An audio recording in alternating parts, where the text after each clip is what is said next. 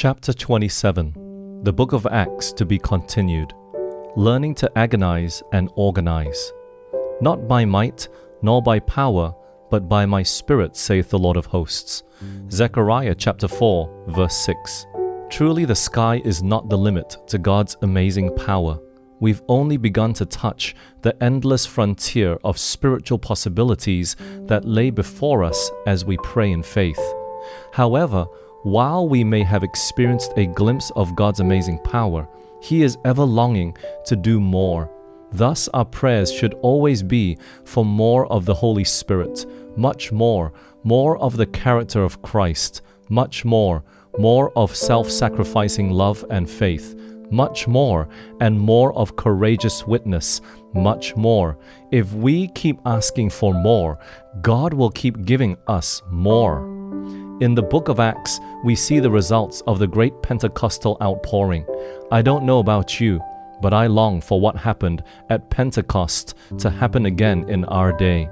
Not only were the disciples able to communicate effectively in other tongues, but 3,000 were converted in one day, Acts chapter 2, 41, and 5,000 not long after, Acts chapter 4, 4.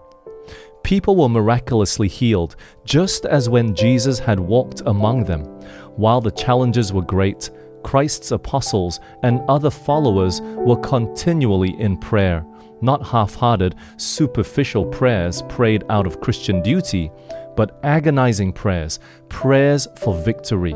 And their prayers brought answers. Business meetings turned into prayer meetings. Prison meetings were turned into praise meetings. And God's Spirit was poured out, bringing many new believers into the fold daily. We know that the final great outpouring during these last days will be even greater than what happened at Pentecost. Revelation 18:1 talks about this time, a coming time when the whole earth will be ablaze with God's glory. The outpouring of the Spirit in the days of the apostles was the former rain, and glorious was the result, but the latter rain will be still more abundant. Have you noticed that when we pray for the Holy Spirit, our prayers often turn into merely a repetition of the same request over and over again? Please send us your Spirit, Lord. We need your Spirit. We need to pray this prayer, but we need to pray it intelligently. Praying intelligently means that we are praying that the Spirit will have free reign in our lives. Praying intelligently means asking for the Holy Spirit to change us, our hearts, thoughts, attitudes, habits, in short, our whole lives, just as the disciples prayed in the upper room.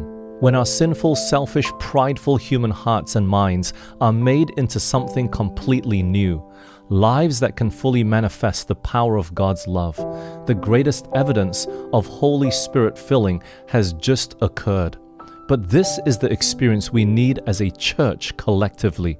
When we have this experience as a church, the latter rain will fall, and what a work will then take place.